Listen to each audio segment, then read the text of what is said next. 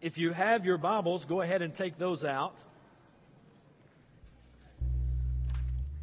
And I'd like for you, if you would please, to turn to, I know we read Proverbs 31. But that's almost a cardinal sin if you come to church on Mother's Day and nobody reads Proverbs 31. I mean, that's just the passage of all passages for moms. But I want to glean a little bit out of 1 Samuel, chapter number 1 and chapter number 2 today. And I just want to try to share some principles, I call it habits, of some D6 moms, Deuteronomy 6 moms, godly moms, some things that I think would be beneficial for us all. But this is Mother's Day, you know? And how many have ever heard of those, how many understand and know that Mom's Dictionary and the American Webster's Dictionary may not be exactly the same? You know, Mom has her own vocabulary, do they not? Mothers do in general. They have their own vocabulary. Matter of fact, mothers can speak without saying a word. But you know that moms have their own vocabulary. Matter of fact, I pulled out some of the words and their meanings out of what we're going to call Mom's Dictionary, okay? For instance, do you realize that the word feedback for a mother, it means the inevitable result when the baby doesn't appreciate the strained carrots. You know, you've all been there. You've experienced that. Full name, what does that mean? Well, that's what you call your child when you're angry with your child. You know, that's when you get the full name. I remember when my mother would say, Jonathan. And you may not even have known that my name was Jonathan, but that's my name. I go by John, but she always called me John. Most of the time, she preferred Jonathan. But I knew when I was in trouble, it was Jonathan Lee. Boy, I knew that Mom was hot. You been there, done that?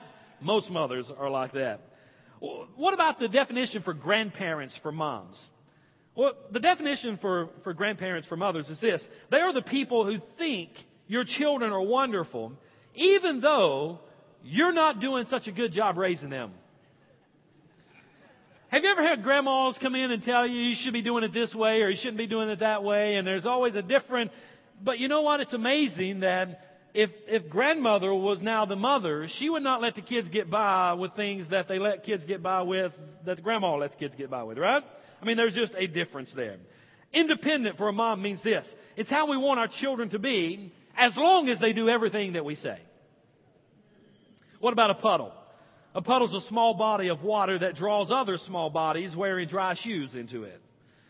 What about show off?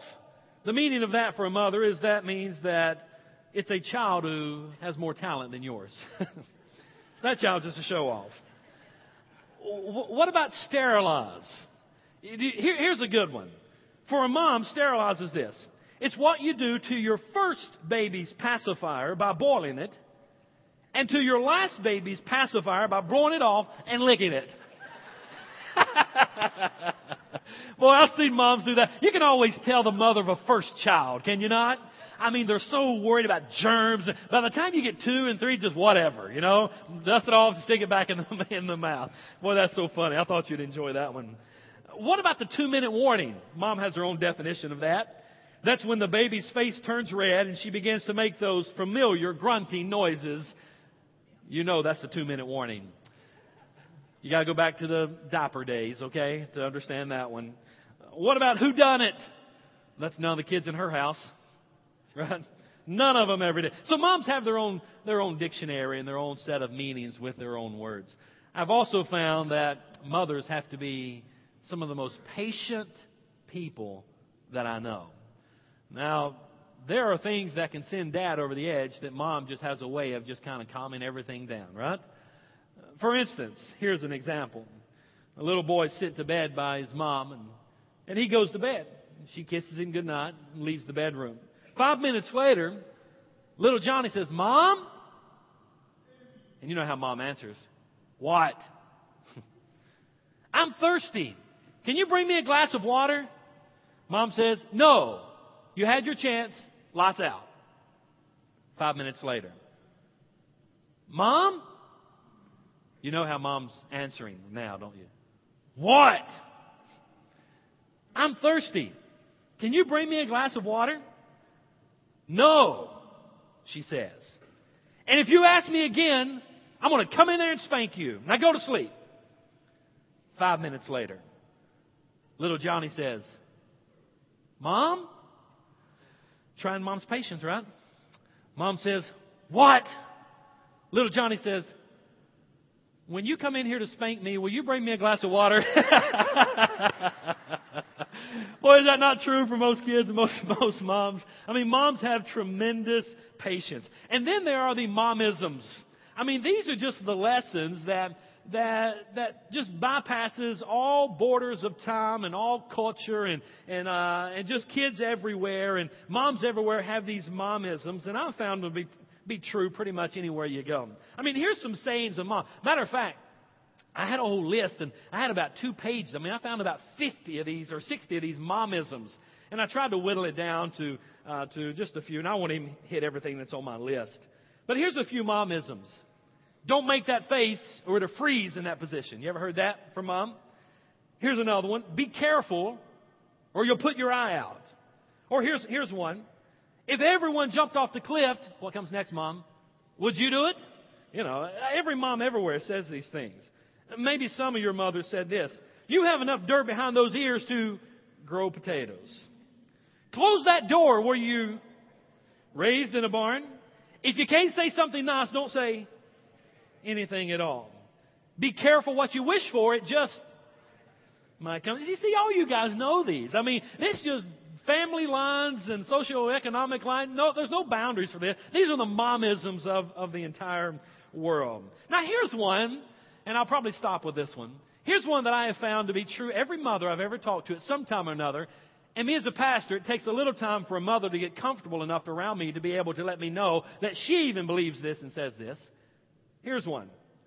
Always change your underwear because you never know when you might have a what? I don't understand that one. I don't care if I've got holes in my underwear, if I have a car wreck. I want the paramedic just to take care of me. But every mom that I've ever known of is worried to death that little Johnny, little Susie, or Dad is going to have a car accident and have on a pair of dirty underwear or a pair of underwear that have holes in them. Is that not true? I mean, I guess every mom everywhere has said something like that. Oh, there's many more, but I've got to go on.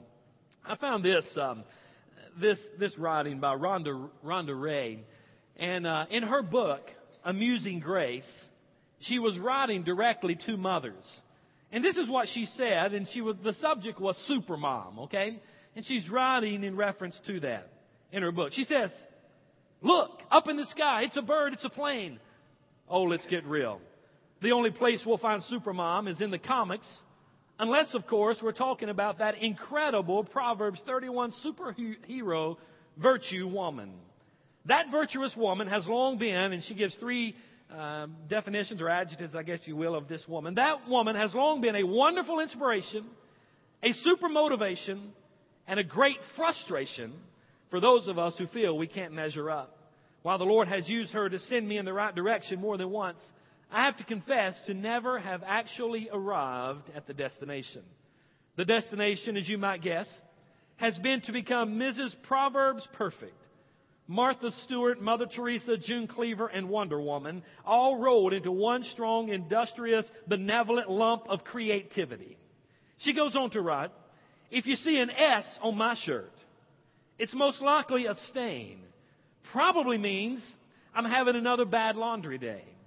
But if I were labeled as a hero, the S would have to stand for something more like survival woman.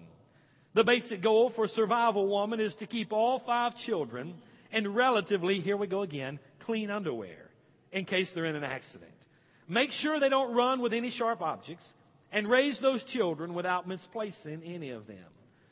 She goes on to write, what the Lord has for your ministry may not be exactly the same as the Proverbs 31 woman. In parentheses, she puts, you all now can breathe a sigh of relief. You don't have to do everything she does to be successful. In parentheses, another sigh. True virtue is becoming a woman who loves and serves and honors the Lord. And if you honor your God and love your children, then you are a supermom. And supermom still keeps her finger in Proverbs 31, but she saves the superhero syndrome for the comics. And I thought that was pretty good, the way she summed up a little bit about the super mom. Well, I think we found maybe a super mom, or what I want to call a super, not in a comic hero sense of the word, but what I found, what I think is a great mother, is in 1 Samuel chapter 1 and chapter number 2. So open your Bibles there, if you will, please, and we're going to glean some from this passage of Scripture. In verse number 1, we are introduced to Hannah's husband, Elkanah. Now, Elkanah was a godly man, and he was a man that loved his wife. I still think he and all these other guys that had multiple wives in the Old Testament are disobeying God, because the very first command or origin that we see of marriage is one woman and one man. Many of them, I think, were living, in sin in this with many wives. Anyway, nonetheless, he had 2 wives. I don't know what he was thinking, do you? Sorry. He had 2 wives. In verse number 2, we see his first wife's name was Hannah, and the second was Peninnah. And Peninnah had children, but Hannah was childless.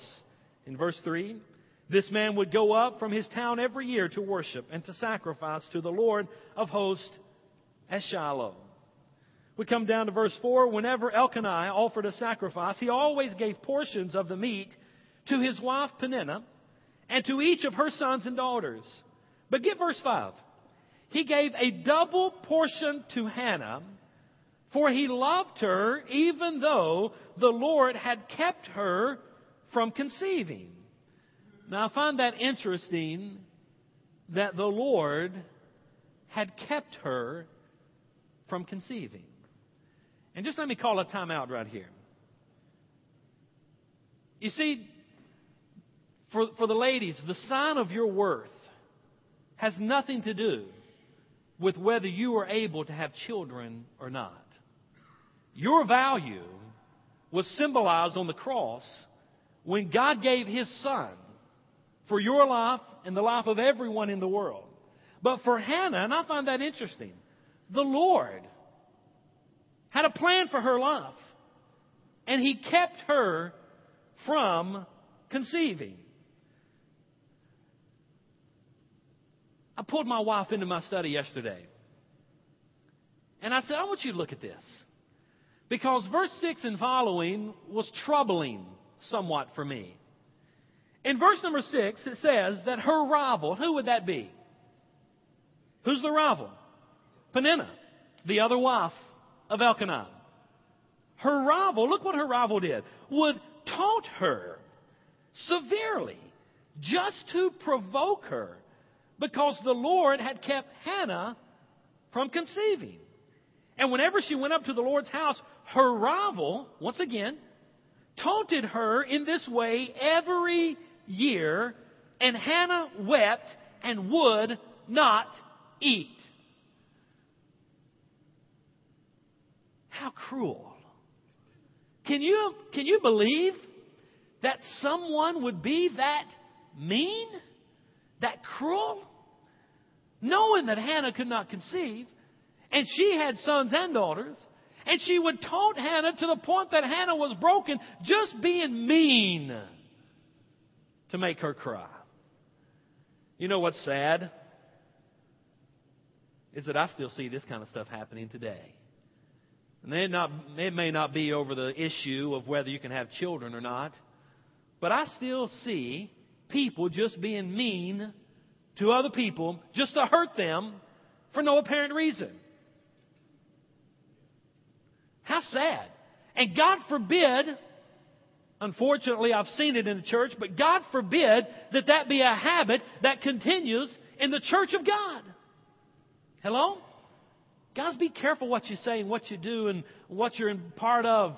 Don't intentionally set out trying to hurt somebody. Peninnah did that. Sorry, I told you a lie yesterday. We were talking about this, and then I got on down to the guy part. And I'm going to tell you, I'm going to get on the guys here in just a minute. And Debbie said, are you going to bring this out tomorrow? I said, no, I'm not talking about that. I'm going another direction. I just want to show you that. I can't get it off my mind. I'm just amazed. And so, forgive me. Verse number 8. Hannah. Now get this. Here comes Elkanah. Here comes the husband. Here comes the guy. Here comes the dad. Look what he says. Hannah, why are you crying? Her husband Elkanah asked. Why won't you eat anything? Or why won't you eat? You know, he's concerned. Why are you crying? Sorry, Troy, I added anything right there. That's Troy, we got him a translation just like mine. He told me, he said, I'm following you word for word in that thing today. He said, why won't you eat? Why are you troubled? Am I not better to you than 10 sons? Here it is, guys. Sometimes us guys, we just don't get it. Do we? I mean, here is Elkanah, the husband of Hannah. Now, apparently this happens every single year. The scripture just said that every year that Peninnah provokes her, gets her to the place where she's weeping and crying because she can't have children. But understand, that was the Lord's plan for her life. And the Lord has a plan for all of us, according to Jeremiah 29:11. Right? Every year, Peninnah would provoke Hannah to the point that she was broken and crying and weeping. And Elkanah, he's just doing his thing. He's providing, he's kind of doing his thing and leading the family and taking them up to worship and giving the meat. And why are you crying, Hannah? He just doesn't get it. You know what? I breathed a sigh of relief when I just ran across this yesterday, and I put down, look, Debbie, look. Us guys, we just don't get it. It's not that we don't want to. It's not that we don't want to understand. We just don't get on that same wavelength from time to time as the ladies are on. Guys, would you say amen right there? You see, I just bailed you out and I gave you a tremendous passage of Scripture that you'll be able to use the rest of your life on why you just didn't see it and you just didn't get it, and you can make apologies, and there you are with old Elkanah. And I've been right there many times. He just didn't get it. Hannah, why are you crying? And Hannah got up after they ate and drank at Shiloh, and Eli the priest was sitting on a chair by the doorpost of the Lord's tabernacle. Verse 10 describes Hannah once again. Deeply hurt, Hannah prayed to the Lord and wept with many tears. As I try to share with you some virtues, some habits, some principles in the life of a godly mom or a D6 mom, the first thing I want you to write down is D6 moms pray. You see, Hannah was broken. Hannah was upset. Rightly so. You got to understand, in the Jewish culture, in the culture of that day, in the surrounding areas even, especially in the Jewish culture, you weren't looked on very well as a lady, as a woman, if you were not able to have children.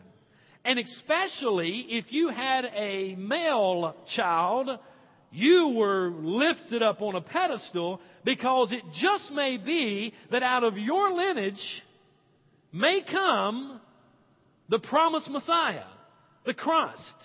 Everyone was hoping and praying that they would be of that lineage.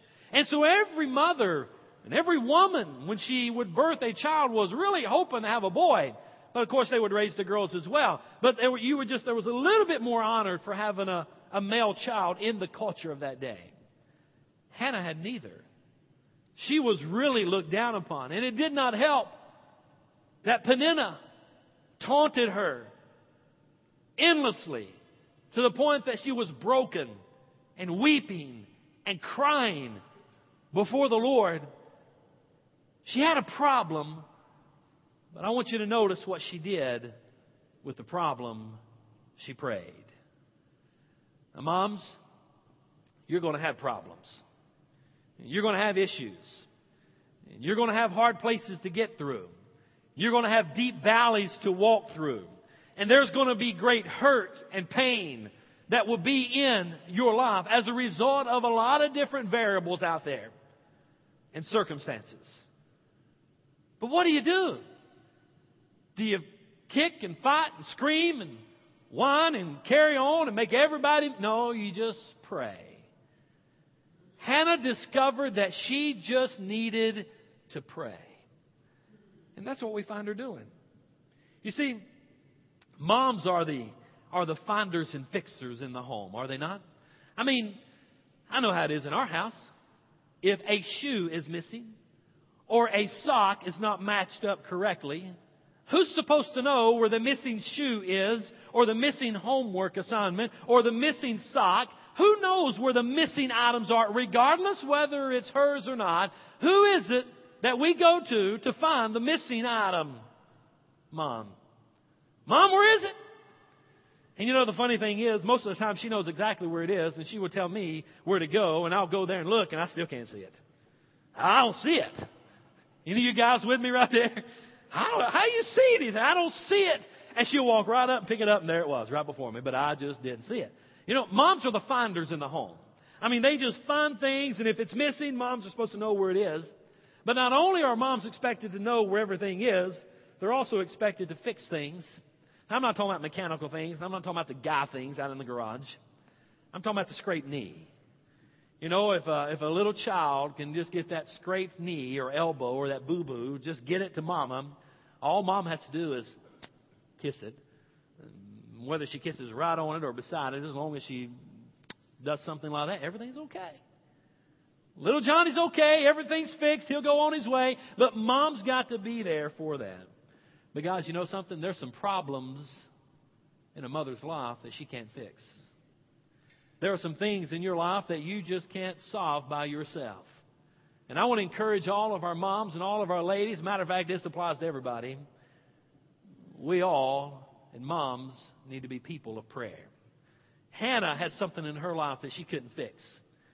And so she prayed.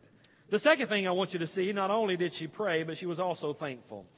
Now, Hannah was a very thankful person whenever the Lord heard and answered her prayer. And by the way, I didn't read the entire chapter, but He did hear her prayer. He did answer her prayer. He gave her a son. She took that son back up to the temple after she had weaned him. And she was very thankful. By the way, the Lord gave her more sons and daughters after Samuel. He blessed her. But the initial plan was not for her to conceive.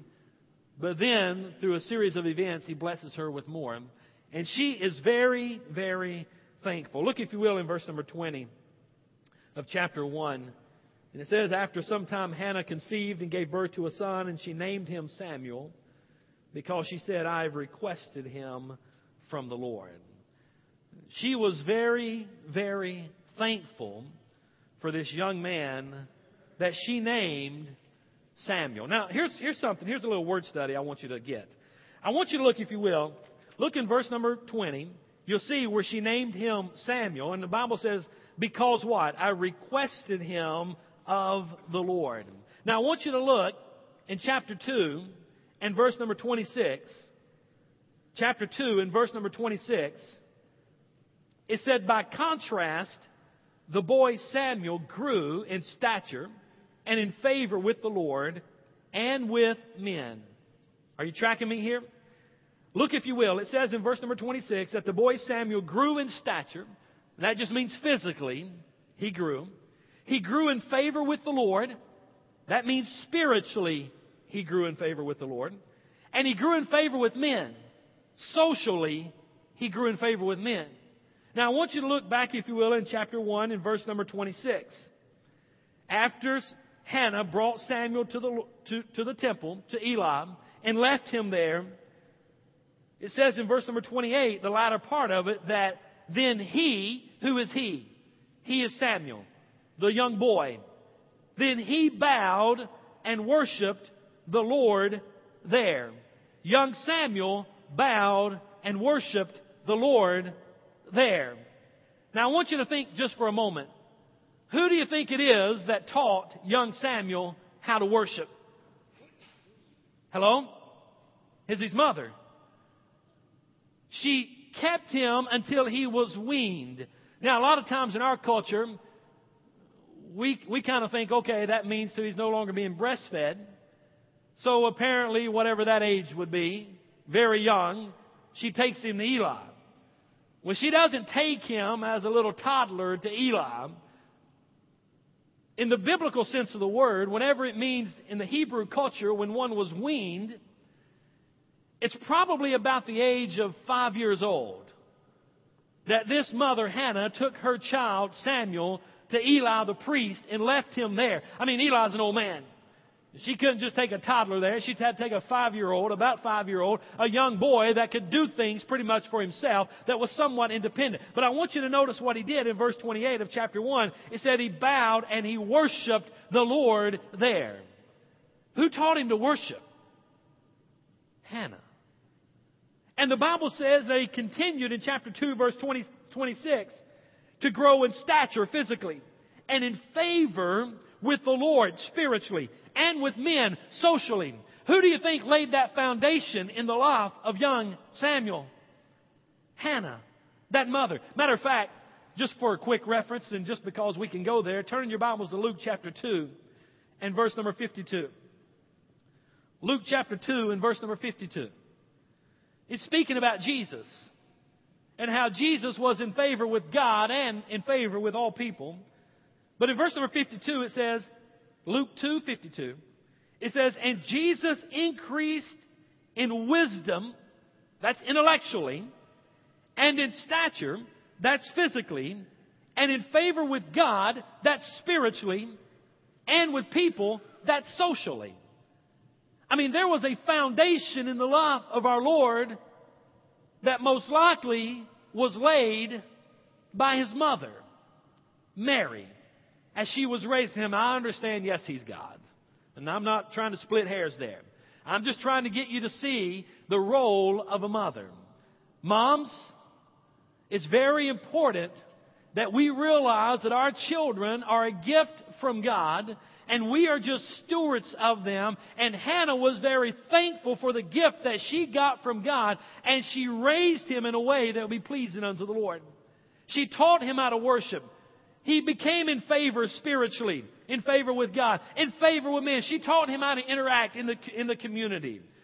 In Luke 2:52, that Jesus increased in wisdom intellectually.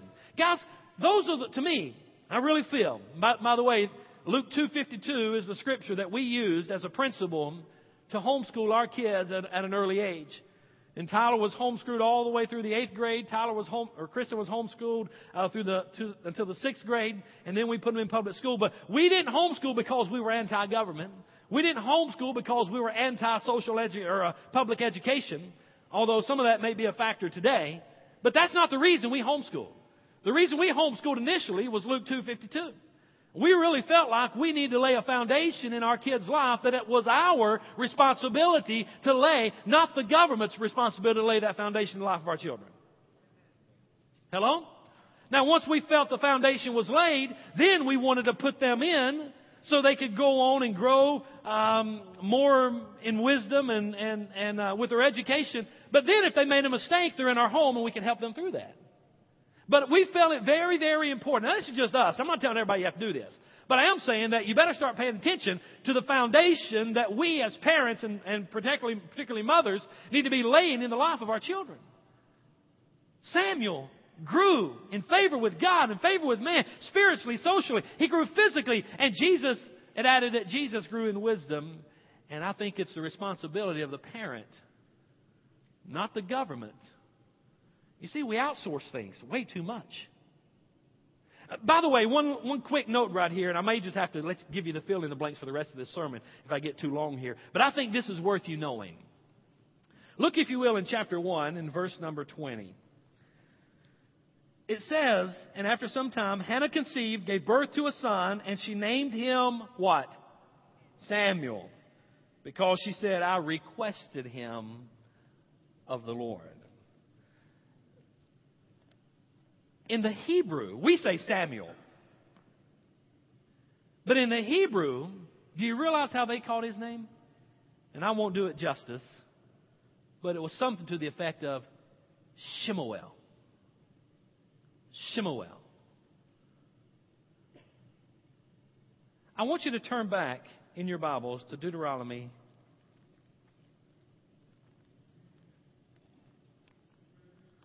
chapter 6, verse 4.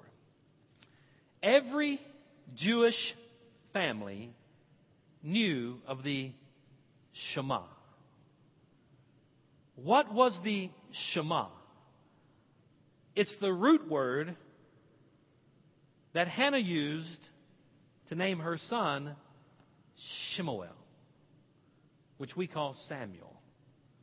The Shema is found in Deuteronomy chapter 6 and verse number 4.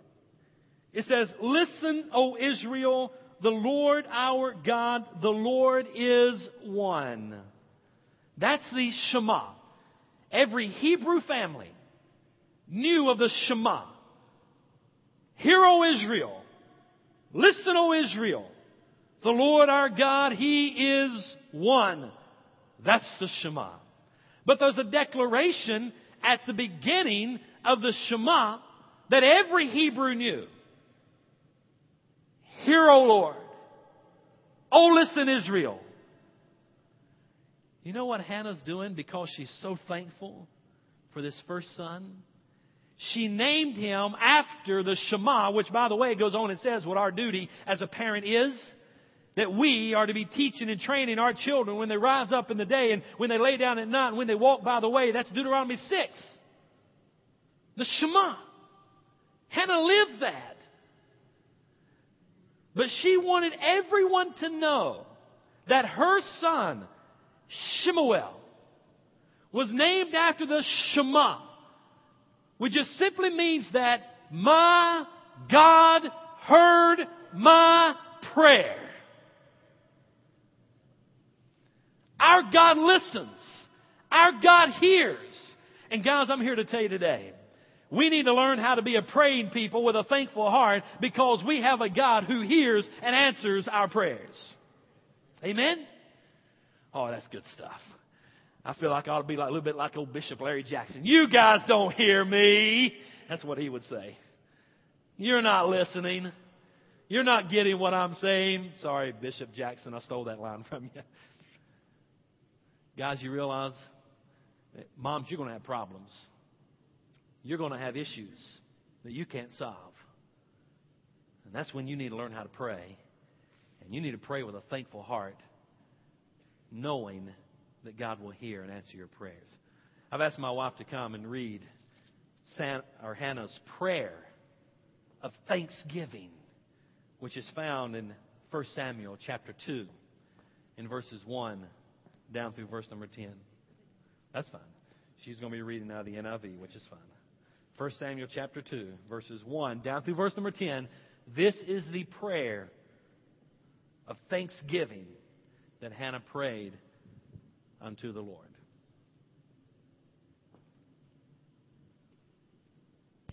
And Hannah prayed and said, "My heart rejoices in the Lord. My horn is exalted in the Lord. I smile at my enemies because I rejoice in your salvation. No one is holy like the Lord, for there is none besides you, nor is there any rock like our God.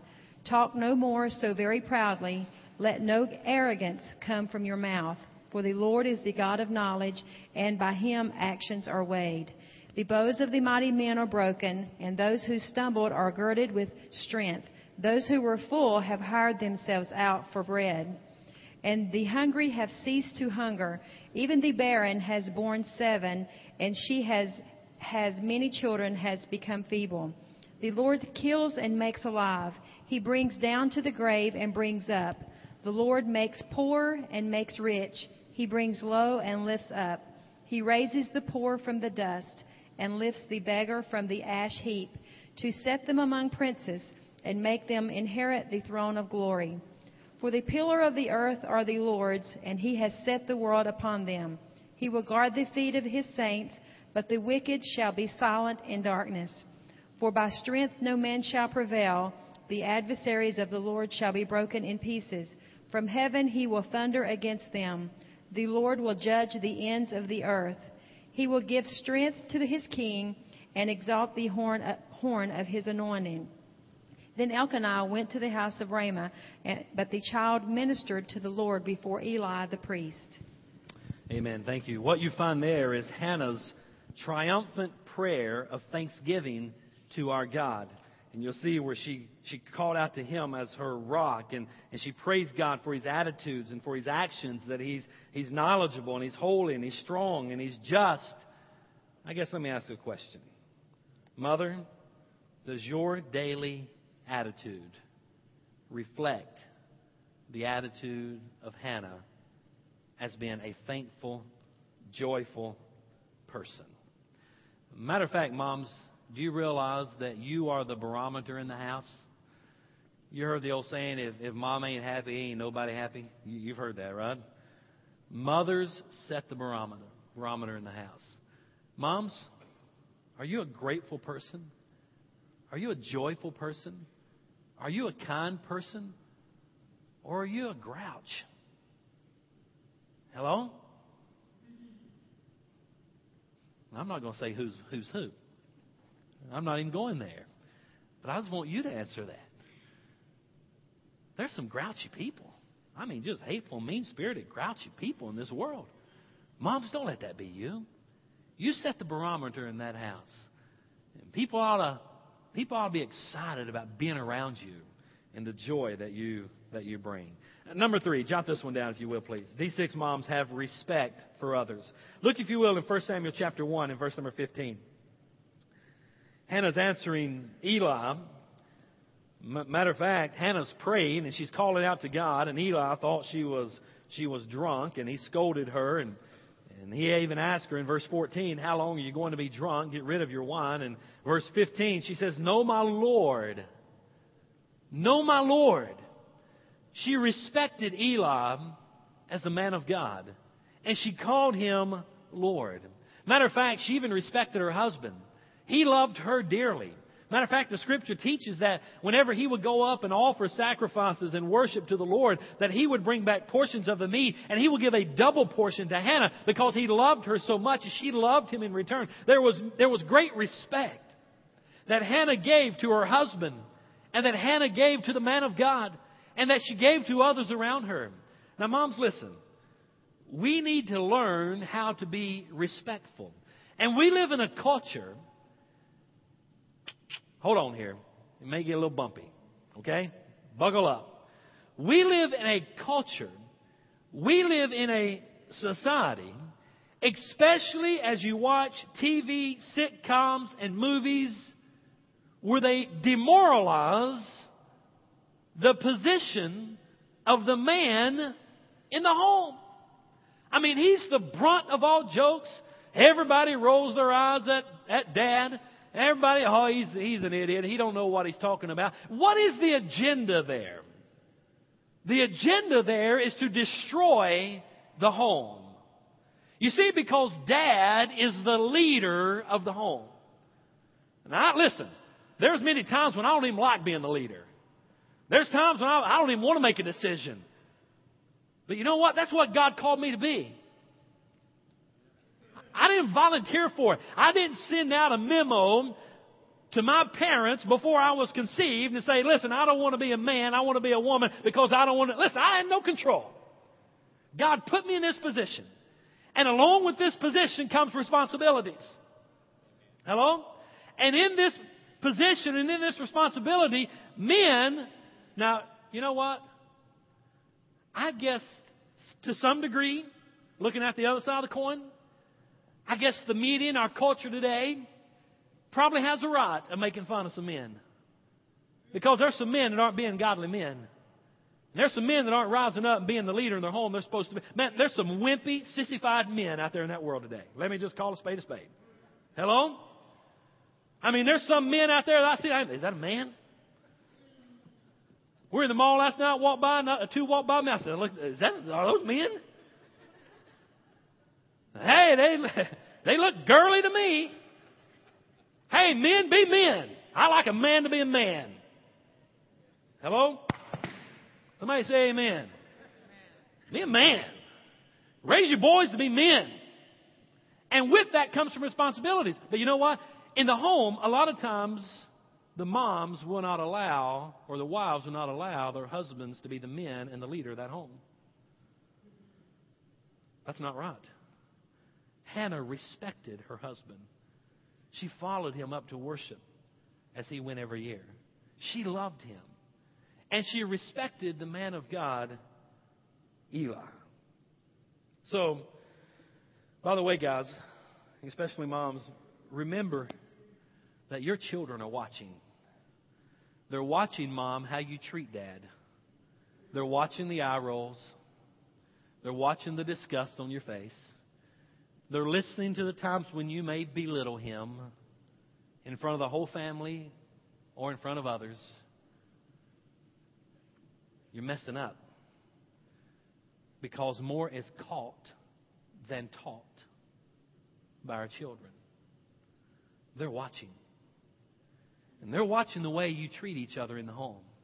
Hannah had a respect for her husband. She had a respect for Eli. And she had a respect for others. And always remember this, guys. Respect one another. I'll stop right there. There's more I could say. Habit number 4. I got to get through this. I'm way too long already. Habit number 4. D6 moms are women of integrity. D6 moms are women of integrity. Look, if you will, in verse number 11. She prays and she makes a vow in her prayer. Chapter 1, verse 11, 1 Samuel. Making a vow, she pleaded, Lord of hosts, if you would take notice of your servant's affliction, remember and not forget me, and give your servant a son. Look what she says. I will give him to the Lord all the days of his life, and his hair will never be cut. Go over to verse number 22, same chapter. Hannah did not go and explain to her husband after the child is weaned, I'll take him to appear in the Lord's presence and to stay there permanently. Down to verse 24. When she had weaned him, remember this is about the age of 3 to 5. I believe it was closer to 5 than 3, but about the age there will be the time that a child will be weaned in the Hebrew culture. When she had weaned him, she took him with her to Shiloh. Though the boy was still young, she took him to the Lord's house in Shiloh. I just want to try to insert this. Hannah was a lady of her word. I mean, she prayed. She said, God, you give me a son, I'll bring him to you and I'll leave him there. Don't you think that after the time that had gone by, 3 to 5 years at least, 9 months of pregnancy, and possibly even 6 years, had gone by since she had prayed that prayer? Don't you think the temptation was there for Hannah to say, God gave me a son, but He probably will understand that I love this child so much, and I'm just not going to do that now. He'll understand. Isn't it amazing how we try to negotiate with God? When she said, God, if you give me a son, I will give him back to you to serve in the tabernacle, in the temple with Eli. I'll give him back to you there. And after possibly up to 6 years later, she was a lady of her word. And guys, that's what we need to be. Moms need to be women of integrity. Hannah kept her word, even though it was difficult, to say the least. All right? Let me go a little bit further. Habit number 5. D6 moms have love and concern.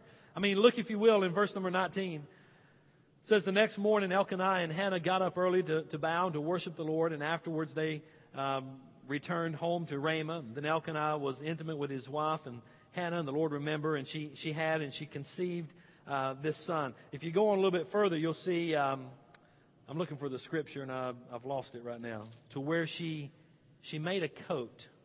Oh, here it is, chapter 2.